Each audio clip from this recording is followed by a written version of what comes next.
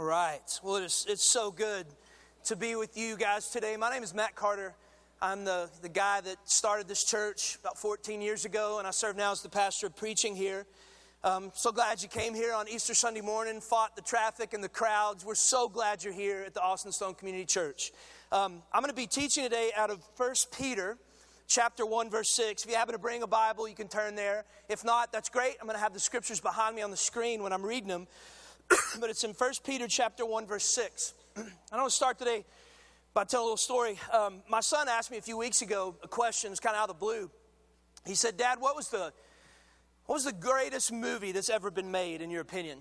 And I was born in 1973, and so I don't have a lot of experience with movies really before the 80s.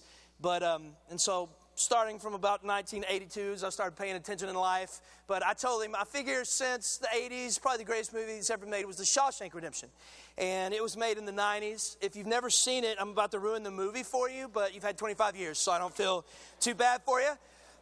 But basically the story of this guy who is wrongly accused of a murder, gets a life sentence in prison, goes to prison, and meets a guy there named Red, who's also has a life sentence. They become really good friends, spend decades together in prison. Andy breaks out of prison, escapes, and before he leaves, he tells Red, he said, "Look, man, if you ever get out of here, I've got something for you." And he gives him directions on where it is, and then he escapes. And Red eventually gets on parole, goes out, and when he gets out into the real world, he really struggles. He's been in prison for like 50 years. And so he doesn't do well on the outside. Life has kind of passed him on, and he begins to really get depressed. He loses hope. He thinks about suicide, but then he remembers what his friend Andy had told him all those years before when he escaped. So he goes follows the directions, goes to this place, and finds this little box. And in the box, there's a letter from his friend Andy. There's some money in the letter that pays the way for him to get where Andy is, where he escaped to. And then there's a letter. And at the end of the letter, it said this. Andy wrote, he said, "Red, never forget that hope is a good thing. Maybe the best of things, and a good thing never dies." And I want to ask you this, why would somebody write those words? I think they're true words, but why would that character say that hope is a good thing, and maybe hope is the best of things? Why would somebody say that? Well, for those of you that are here this morning that have ever gone through a really serious trial in your life, I think you already know the answer to that question. And it's this: the reason that hope might be the very best of things is because no matter what you go through in your life, no matter what kind of trial you're experiencing in your life, if you have hope, you can get through it. It's when you lose hope, it's when you no longer have hope, that's when life becomes unbearable. And what the scripture that we're going to look at today is going to show us, and hear this, that as believers in Jesus, as people that have put our faith and trust in the risen Lord, what the resurrection of Jesus from the grave means to us is that you and I will never ever for 1 second in our lives go through trials and difficulty and suffering without hope. And what Peter does is Peter writes this letter. That's what 1 Peter is. It's a letter that he wrote to a church back in 60 AD that was experiencing a really, really difficult time. They were going through a lot of suffering and persecution. I'll talk more about it in a second. But he's writing this letter to them to encourage them and to remind them of the hope that they have because Jesus rose from the grave. So let's read this together. 1 Peter chapter 1, verse 6. Because we're going to look at verse 6 first, because what he does is kind of gives us some insight into what's going on with these people and why they're suffering. He says, "In this you greatly rejoice, even though for a little while, if necessary, you have been," now look at the words there, he says, "distressed by various trials." And so he writes this letter to this young church, I think it was in Asia Minor. And he's writing them because he says they have been distressed by various trials. Now I want you to look at the word distress there. That is a Greek word, lupeo, and the New Testament was originally written in Greek, and the word distress there is lupeo, and it carries with it, I'm going to talk about this for a second, because it carries with it, lupeo does, in the Greek, a deeper meaning than our English word distressed. We kind of throw the word stressed or distressed out pretty frequently.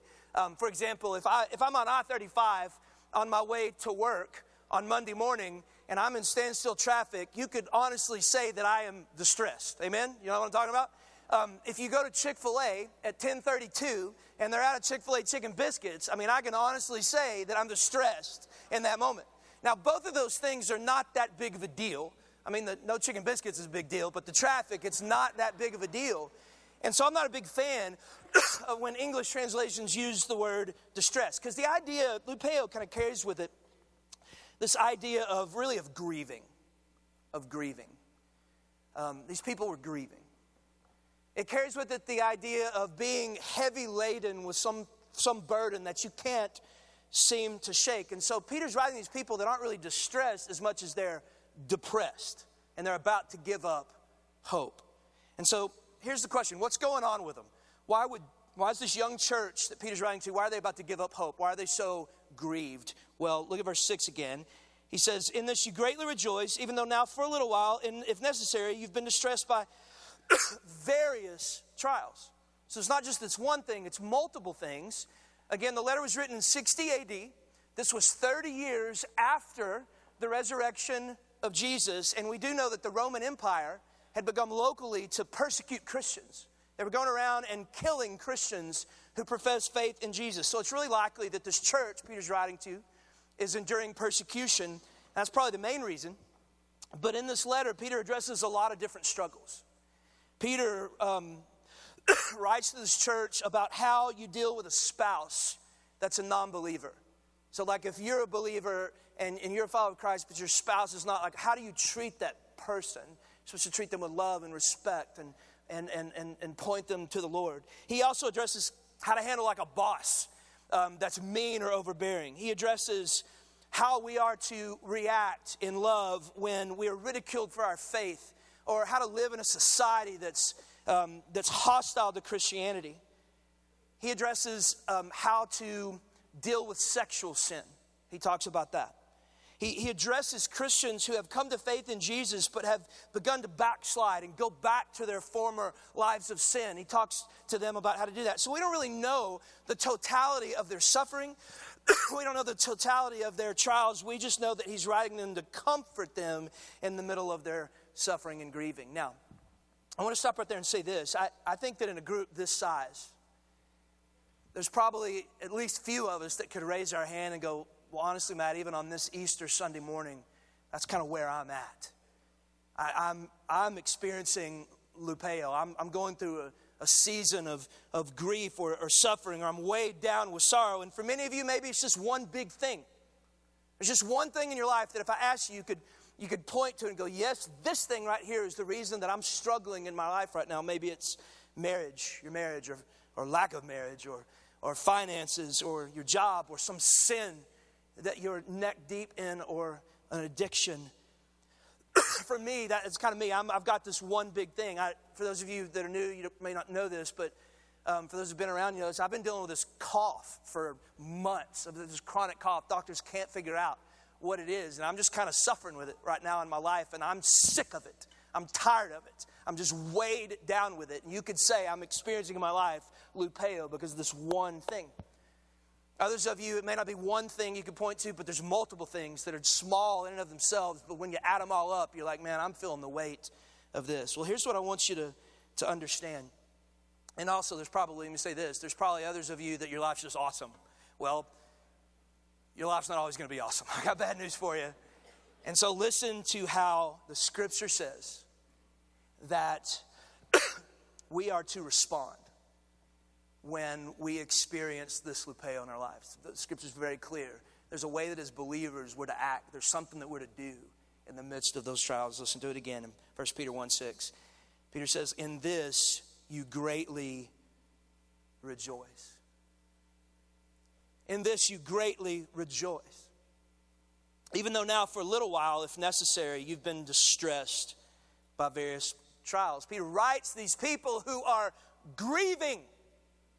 They are weighed down with sorrow, and this is what he tells them they're to do. He says, folks, right in the middle, right in the smack dab middle of your sorrow, in this thing that you're going through, Peter says, I want you to know that you have a reason to greatly rejoice. Now, one of the things I want to point out about that word greatly rejoice there is that if you'll notice, he doesn't tell them, hey, in the middle of your trials, you have a reason to rejoice. That would have been crazy enough.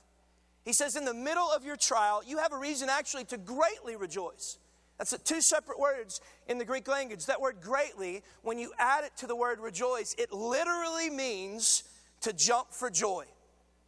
Peter writes these people, writes them a letter, and in verse 6 there, he says, hey, I want you to know this. In this, you are to jump for joy. And there's a big difference, huge difference in the meaning of the language there between just rejoice and actually jumping for joy. And that's why I want to talk about this for a second. He just kind of says, this is huge. Go crazy, go nuts, throw a party when you're going through trials.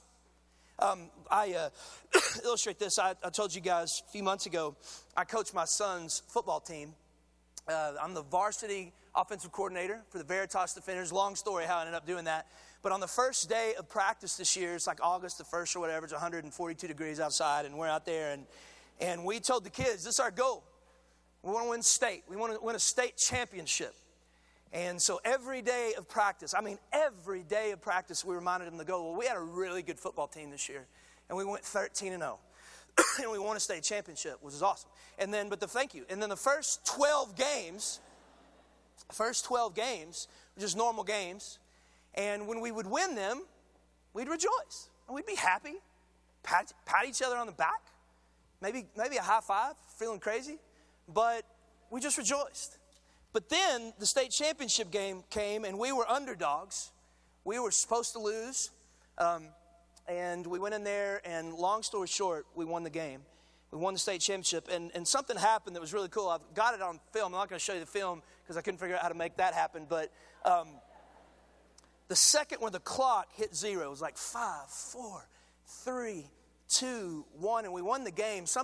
We didn't train the kids to do this. We didn't tell them this should happen. But immediately, the second it hit 0 and it hit everybody, we did it. We won the TAPS Division II state championship. Everybody immediately just took their helmets off, and everybody just jumped up in the air and threw their hands in the air, and we just kind of jumped for just a second. And everybody was hugging each other, and it was one of the coolest moments of my life. I want to show you a real quick picture. I did find this picture, but that's me right there on the left. And we just won state, and those are my boys. They're all going crazy. That coach behind me there, you can't really tell it, but he is crying like a baby in that picture. And that right there is what Peter's talking about. That's the word picture that he paints. You can bring that down. That's the thing that he says to do. He writes these grieving people, and he says, I know you're going through these various trials, and I know you're heavy with sorrow, but this is what I want you to do. You have a reason in the middle of those things to greatly rejoice. Now, why in the world would he say that? Why in the world would he say that? I mean, is he nuts? Is he crazy? At first glance, it almost sounds pastorally insensitive to write a letter to a group of people that are grieving and say, hey, I understand you're going through the hardest time in your life. Hey, but here's what you need to do, man. Let's throw a party. Why would he say that? Okay, well, let's go back to verse 6. Remember verse 6. He says, bring that up. He says, in this you greatly rejoice. There's something that gives you a reason to greatly rejoice. What is he talking about? Look at verse 3. He tells us. Peter said, blessed be the God and Father of our Lord Jesus Christ, who according to his great mercy has caused us to be born again to a living hope. There's that word. Why? Through the resurrection of Jesus Christ from the dead. In this, you jump for joy. In this, you greatly rejoice, even though you are being distressed by various trials. In this, you shout and you raise your hands and you celebrate, even though you are grieving and heavy laden with sorrow. Peter says, because you have been born again to a living hope, and the hope is this: Jesus Christ was raised from the grave. He's not in his grave. but he's alive. And I want you to hear this real clearly. If there was anybody in the world that was qualified to say that we have a reason to hope and we have a reason to celebrate in the middle of our sin and sorrow and shame and trials in this world, if anybody is qualified to say because of the resurrection of Jesus Christ, we have hope, it's Peter. Because Peter, I'm going to tell you something about Peter. Peter was the one guy that talked the most smack about never letting Jesus down. You go read the story of the last couple of nights of Jesus' life and really their whole ministry. Peter was the one guy that was constantly saying, Jesus, I'll never let you down. I'll never leave you. I'll never forsake you. I'll never betray you. But it was Peter on the night that Jesus needed him the most that failed him over and over and over and over again. You got the Garden of Gethsemane. It was before Jesus was crucified, and Jesus is kind of hitting Jesus that he's about to, the scripture says, become our sin. That's how he paid for it. He was sinless. He shed his blood on the cross, and in that moment he was separated because of our sin that he bore upon himself. He was separated from God for the very first time in all of eternity, and it's kind of hitting Jesus. That's about to happen, and so he's going to go pray and ask God if there's any other way that he can pay for our sins. And before he does, he stops and he says, Peter, would you pray for me? I'm struggling, man. I'm about to go pray. Would you pray for me? And Jesus goes and sweats drops of blood and says, God, it's not my will, but your will be done. And he stands up completely resolute to go to the cross, comes back. Peter is sound asleep. I guarantee you, Peter felt bad about that later on. Later in the night, the Roman soldiers are coming to arrest Jesus. Jesus doesn't try to run, doesn't fight back. Jesus just walks right towards them and says, here I am. And Peter, who had the front row seat to Jesus throughout the years, saying, love your enemies. Pray for those who persecute you. Turn the other cheek. Peter heard that over and over again, but yet it was Peter when the Roman soldiers came to pull out a sword and chopped off a guy's ear. And Jesus had to heal the guy, even though he was being arrested. I'm sure Peter felt pretty stupid later on about that.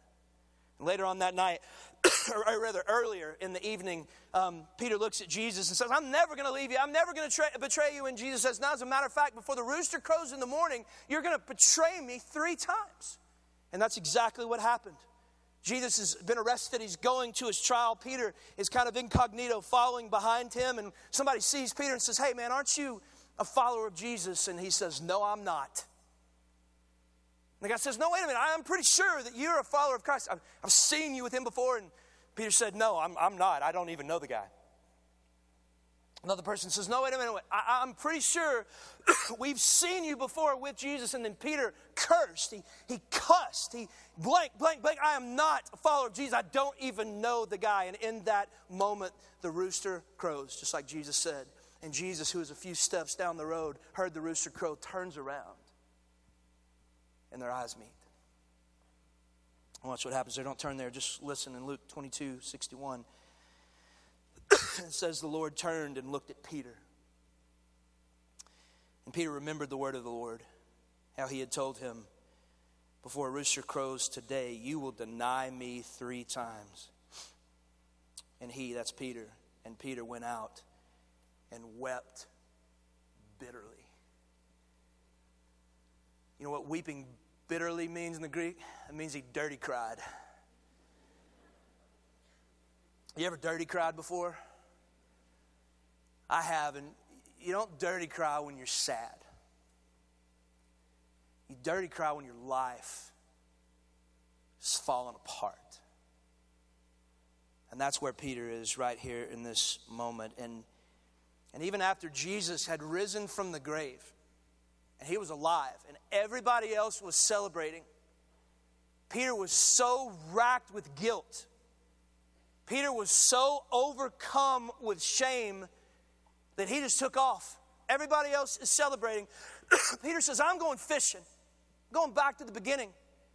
And the Bible tells us that Peter that night, he stayed up all night long. All night long, no doubt, reliving all the failures of the previous days. All the time that he'd let his friends down. and let Jesus down. All the times that he bragged that he'd never mess up and how he messed up over and over again. Overcome with guilt and shame. And then one of the greatest verses in the whole Bible, in my opinion, the scripture says that as the sun was rising, Peter looked up and Jesus was standing there on the beach. This is after the cross. This is after his death. This is after Jesus rose from the grave and Peter took off. It says that Peter looked up and Jesus was standing there on the beach. And church, I want you to know something. It hit Peter in that moment like a bolt of lightning that I may have left Jesus Christ, but Jesus has not left me.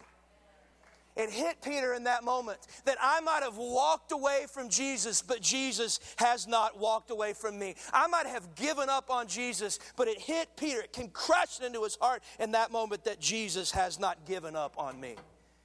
And he throws himself into the water. He just jumps in.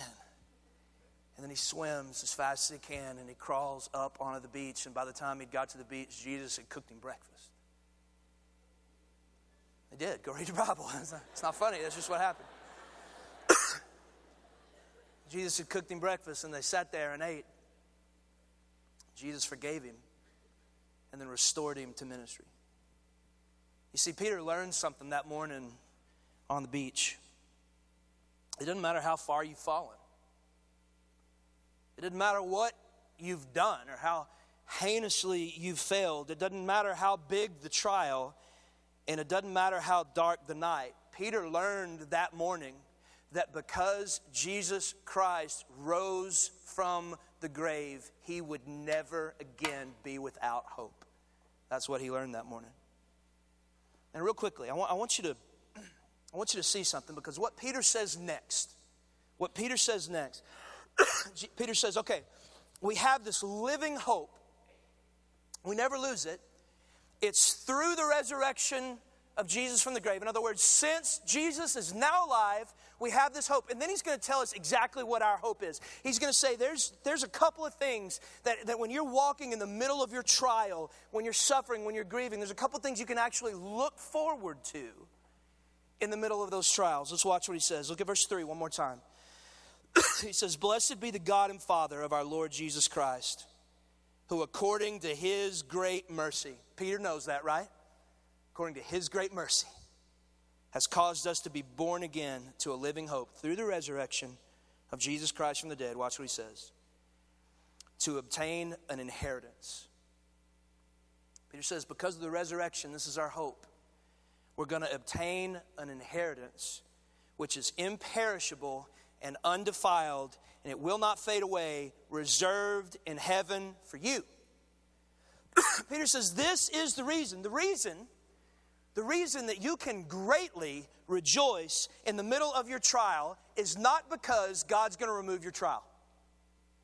God never says that, never promises that. He's like, the reason you can rejoice in the middle of your trial is not because God's going to fix everything or remove your trials here on earth. Peter is saying that the reason you can greatly rejoice in the middle of your trial is because of the resurrection of Jesus. You have an inheritance, and it's waiting for you in heaven with your name on it.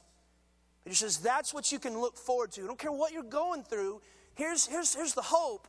You're going to die one day. You're going to breathe your final breath. And in that moment, if you put your faith and trust in Jesus, you're going to enter into the presence of the Lord. And good news, you have an inheritance with your name on it there in heaven. He said, that's your hope. Now, I don't know about you, but for years when I read that, the very first thing that came to my mind when I would think about my inheritance, this imperishable, undefiled inheritance that was going to be mine in heaven, the very first thing I started thinking about usually were some earthly possession on steroids, right? That was going to be mine in heaven. I did a series on heaven years ago, and what most people don't realize is that heaven's not going to be this place where we just hang out in clouds with little chubby babies with harps and sing to Jesus forever. That's not what the Bible says heaven is like. The scripture actually says in the book of Revelation that God makes a new earth. He makes a new, perfect earth. And that we get to spend eternity with the Lord, enjoying Him forever on this new earth. And so when I would hear that I've got this inheritance, waiting for me on the new earth, the very first place my mind goes, and probably a lot of us are like that, the very first place my mind goes is like, what's my house going to be like on the new earth? You know, I start thinking about that. And I don't want to re-preach my heaven sermon, but one of the things that I'm convinced of is that there will be work in heaven, because we had work in the Garden of Eden, and it just got bad because of sin, and so now we hate work, but we're actually going to enjoy work in heaven and on this new earth forever. And I've asked the Lord, I've actually prayed for this. I've asked the Lord, told him I wanted to be a farmer, because we're not going to need preachers anymore, and so I'm going to need a new job. And so I've asked him if I could be I want to be a farmer. And specifically, I want to have a vineyard. And if you ever seen Gladiator at the end, where Russell Crowe, he's walking with like the wheat, you know, and up the hill, and the big Italian house, and there's grapevines everywhere and mist and stuff. I mean, I'm like, Lord, would you please give me that? That's not too much to ask, right? And I don't know if y'all know Pastor Hall M. He's a guy that preaches a lot here. I know this for a fact. When he thinks about his heavenly inheritance, first place his mind goes is food. He's like, what am I going to eat for eternity? And make no mistake, I really do believe with all my heart that heaven is going to be that and so much more. But I want you to look carefully at what Peter says about our inheritance. Watch again, verse 3. He said, blessed be the God and Father of our Lord Jesus Christ, who according to his great mercy has caused us to be born again to a living hope through the resurrection of Jesus from the dead, to obtain an inheritance which is imperishable and undefiled, and will not fade away, reserved in heaven for you. The key to understanding what he's talking about, what our inheritance will be like, you got to look at those two words, imperishable and undefiled. And listen carefully to this. When he says that our inheritance that we're going to have, that we put our hope in, is not is imperishable and undefiled, he's not so much talking about material possessions that we're going to get in heaven as much as he's talking about us. He's talking about what we are going to be like in heaven. And here's what I mean. One of the things, and hang with me, get theological here for just a second.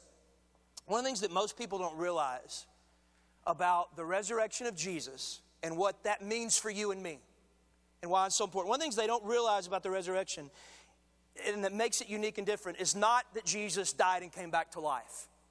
That's not what makes the resurrection of Jesus unique. And here's why I say that.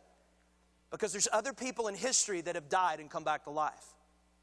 In the Old Testament, Jesus raised an entire army from the dead back to life.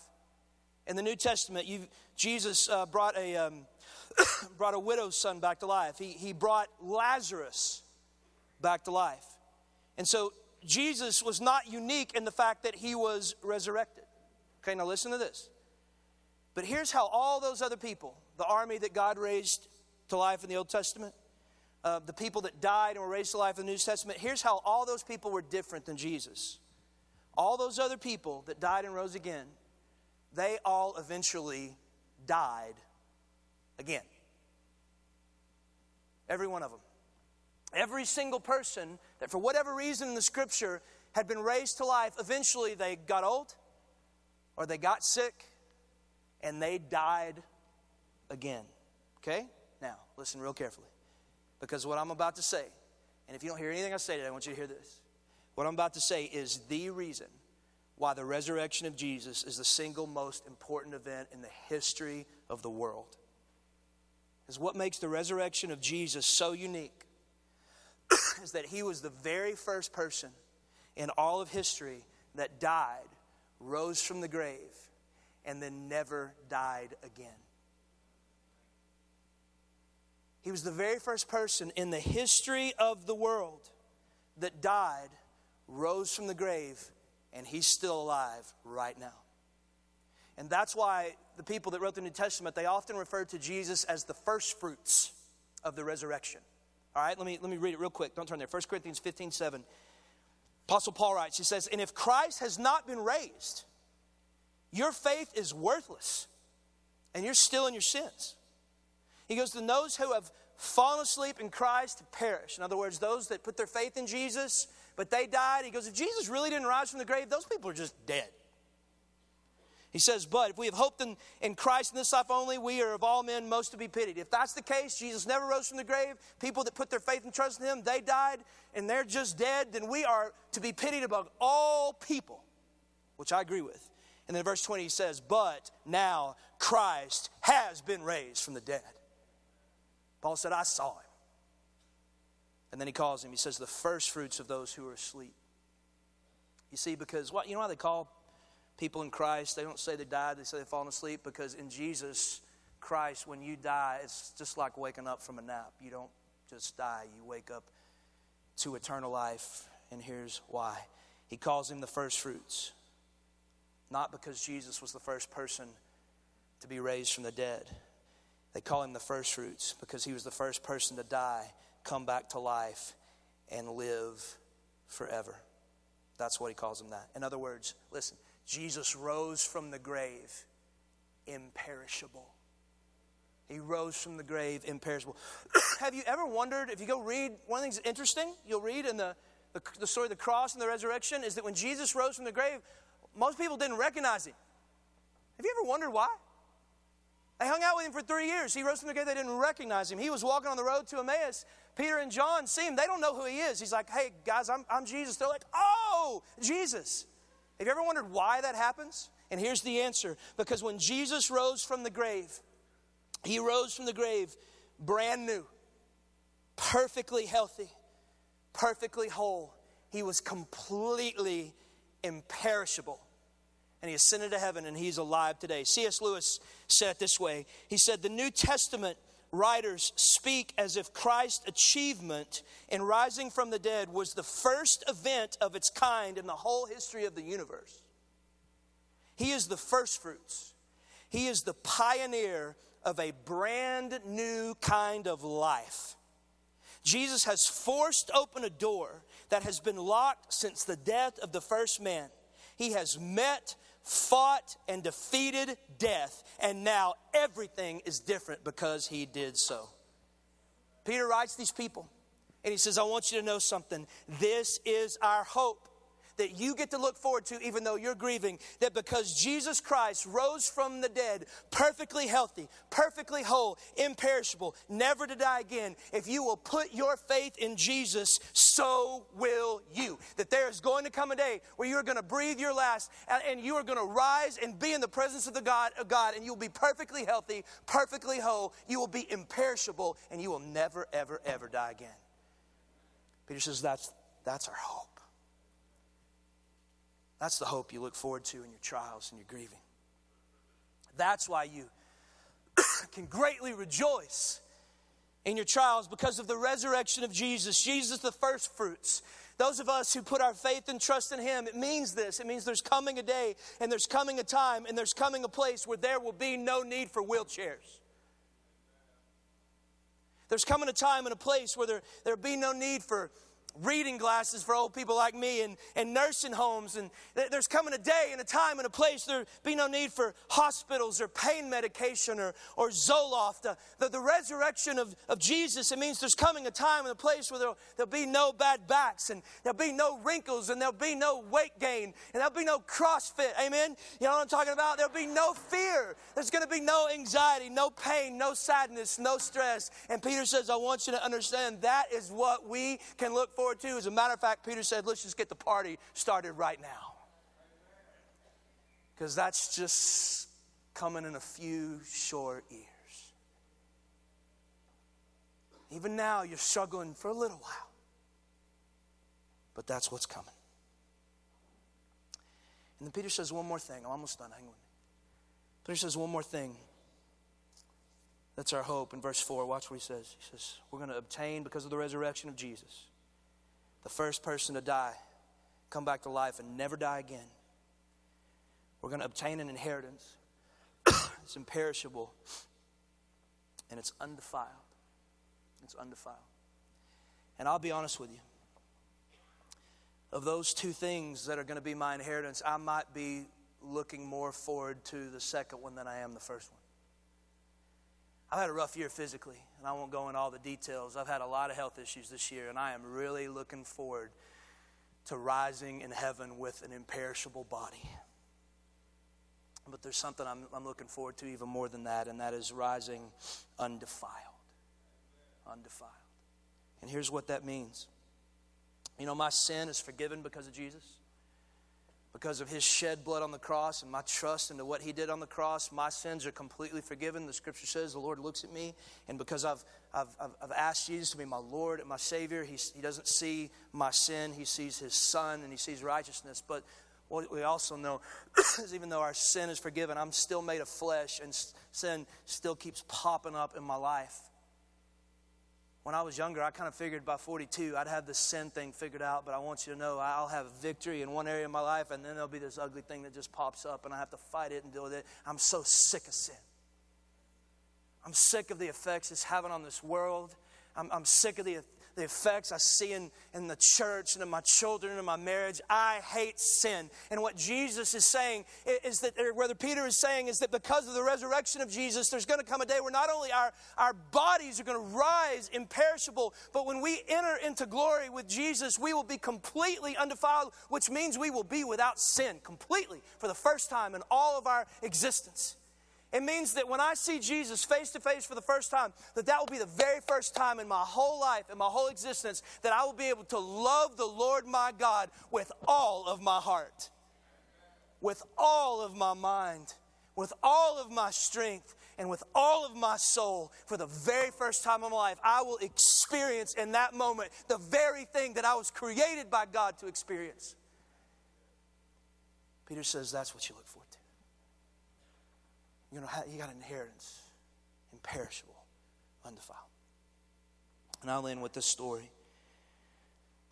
Over Christmas break, we got the call that Jennifer's aunt, her cancer had come back, and that she only had a few days to live at most. And we went. And I'll be really honest with you, I think sinfully I was struggling with a lot of fear at the time because we didn't know what this cough thing was, and we didn't know if it was esophageal cancer or lung cancer. We hadn't done all these tests, and we were about to go do these tests. We didn't know what. So that was a rough one for me to be struggling with this and to go see our aunt that was dying of cancer, but we went because that's what we needed to do. And we walked in, and it was bad, man. Cancer had spread all over her body, and she was in a lot of pain. The family was around her bed crying. And as we walked in, I looked out of the corner of my eye, and on the television, there was a commercial for some TV show. I don't know what it was, but this woman was taking off her top, and they were advertising with this. And immediately just made me mad. It made me mad. I just got so viscerally mad in that moment because there's just a second I realized it was like that sin right there that we just gloss over. That sin right there is the reason that all this is happening. That sin right there is why I can't quit coughing because sin had entered the world. The reason this woman's body is decaying and she's dying because of that sin. It just made me mad, and then it just hit me. It just hit me. It's like this woman right here. This woman right here. If all this is true, if all this is really true, that Jesus really did die on a cross for our sins to pay for it all.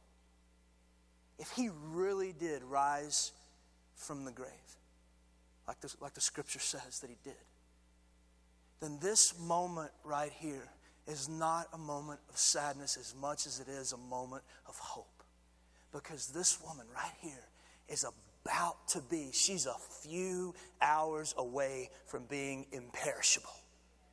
She's a few hours away, just a little bit of suffering away from being undefiled. And I walked right up to her, and I got down on one knee, and I got close to her.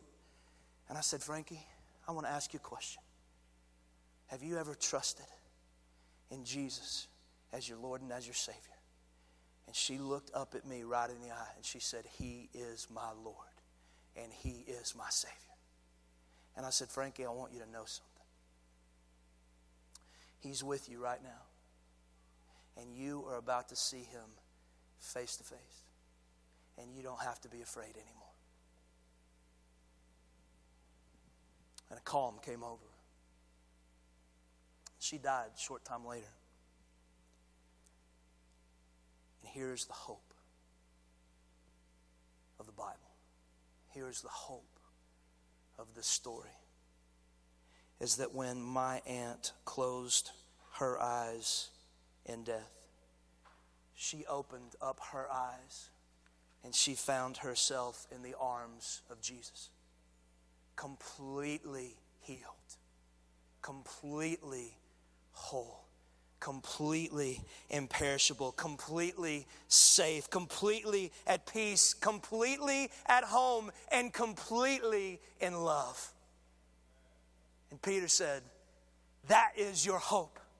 That is what you look forward to. That no matter what you're going through, no matter what you face, no matter what trial you experience in your life, Peter writes these suffering, grieving people, and he says, hope is a good thing.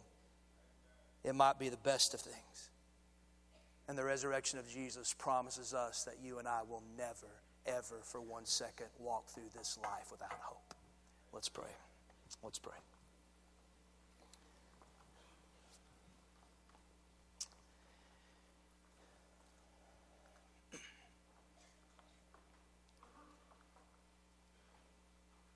If you're here today and you know in your heart of hearts that there is something in your life that is missing,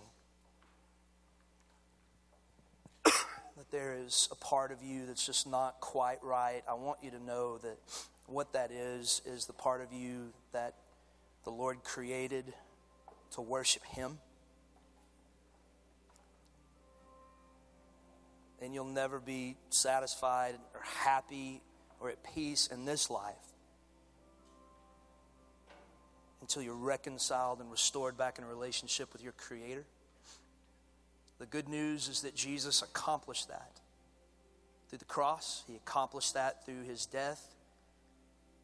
And His resurrection promises us, not that we won't have trials in this life, but there will come a day you'll see Him face to face. You'll be completely whole, imperishable, undefiled.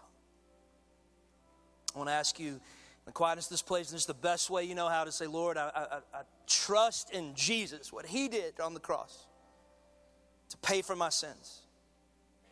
I believe that You rose from the grave. Scripture says you do that, you will be saved. And you have an inheritance with your name on it. Do that now.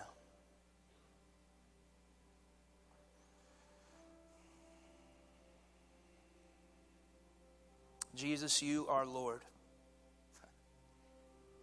And I love You so much. And I believe with all my heart that this is true. Life really doesn't make much sense at all without this. C.S. Lewis was right. Everything changes because of this. Because You rose from the grave. Lord, I pray that today that those of us who are believers, that have that hope, that hold on to that hope, that we would celebrate You, sing to You the top of our lungs for what You've done. We worship You today. We thank You today for what You've done. And so now, Lord, it is our privilege to sing to a risen Savior. And it's in Jesus' name we pray. Amen. Church, let's stand together.